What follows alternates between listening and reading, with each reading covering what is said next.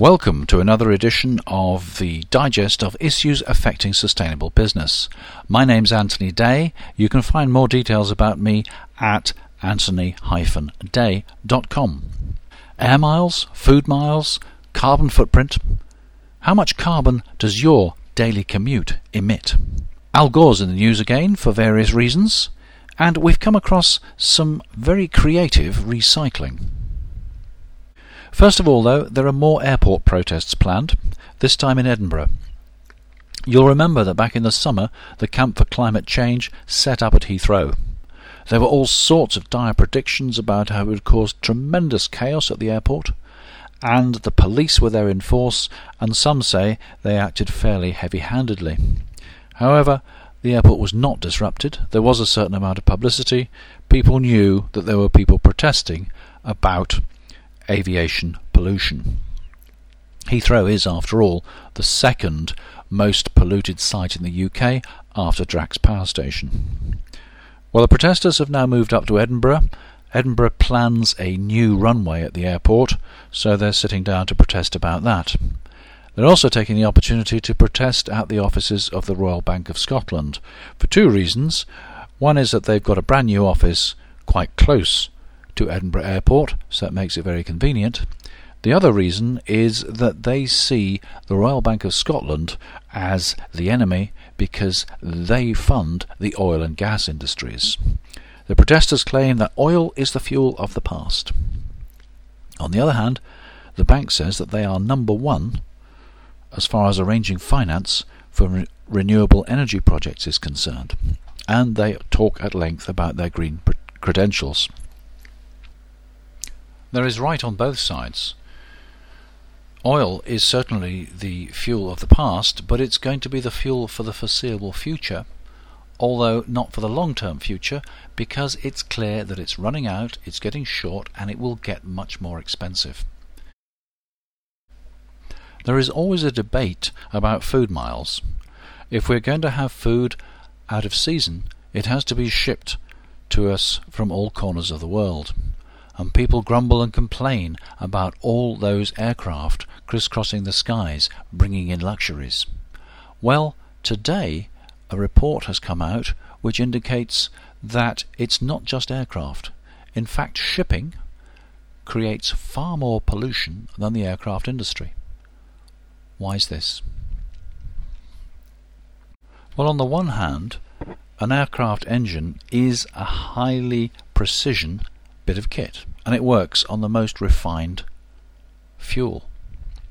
On the other hand, a marine diesel engine is an enormous chunk of machinery which will burn almost anything, and it does. It burns the lowest grade fuel possible because it's cheap, and of course it's not clean.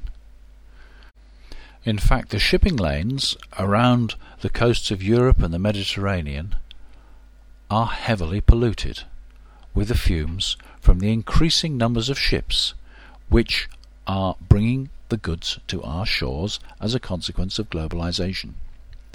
Why is this an issue for business? Well, it's all to do with the carbon footprint. We've seen in the UK the carbon label, which I've mentioned before, and there's going to be more and more pressure on business to account for the carbon emissions which result from the activities of the supply chain that they're involved in. So whatever you buy and sell, whether it's food or not, if it's transported around the world by air or by ship, it's going to have a carbon footprint. You're going to have to account for that carbon footprint. Your consumers may criticize that carbon footprint, and the government may well tax that carbon footprint. Incidentally, what about the carbon footprint of your journey to work each day? I've just come across the fact that Multimap, you know Multimap, which allows you to find almost anywhere in the country, and also allows you to find a route between where you are and where you want to be. Well, Multimap has got this feature now which not only shows you directions, but it actually shows you how much carbon that journey has emitted, which is quite interesting.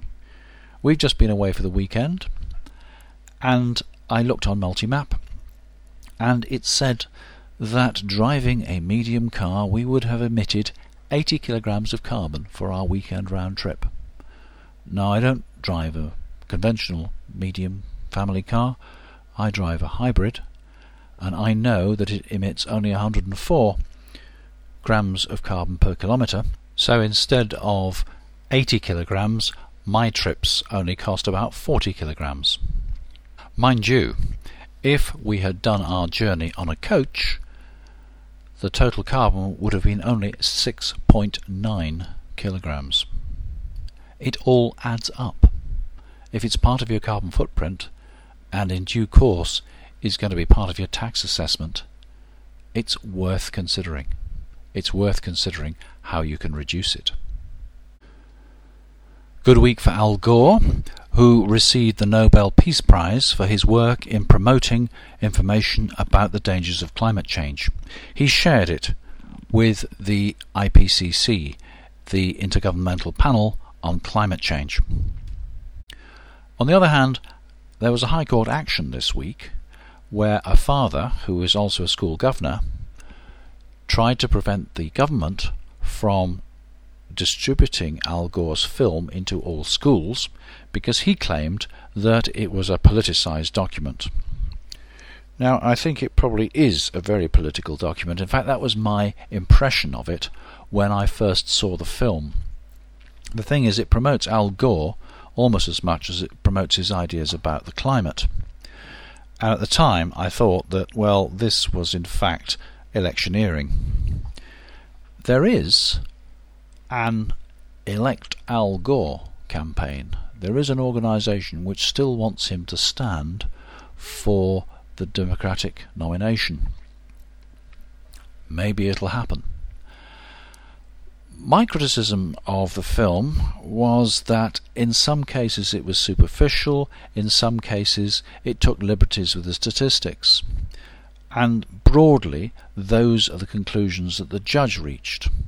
The problem is that there is nothing certain about science, and the way that Al Gore was presenting things tended to imply that things were certain, and they're not. The result of the court case is that the film can be distributed to schools, but there's got to be some sort of health warning or disclaimer, or it's got to be made clear that there is a political agenda.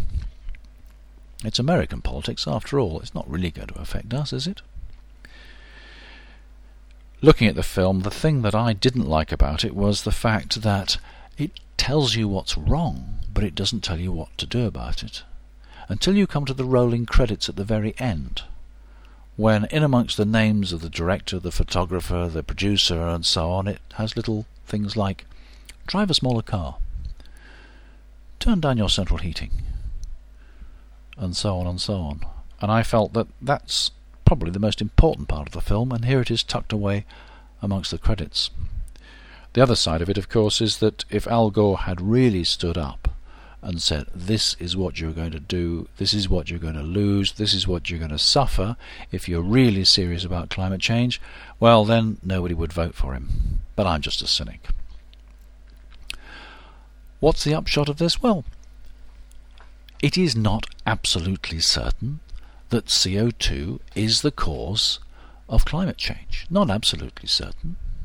You cannot say that Hurricane Katrina was caused by climate change. You cannot say that the floods that we've had in the UK this year were caused by climate change. And incidentally, isn't it amazing how quickly we forget? We forget the fact that people were flooded out in Gloucestershire and lost their drinking water. They were flooded out in Doncaster and Hull. And all those people probably won't be back in their homes for Christmas. We forget the fact that the M1 was closed for several days because the floods had filled a dam which was in danger of bursting and washing the motorway away. We forget as well that the M5 was blocked with floodwater for 12 hours. People were trapped in their cars for 12 hours. Anyway, whether this is caused by carbon dioxide or not, we cannot be certain.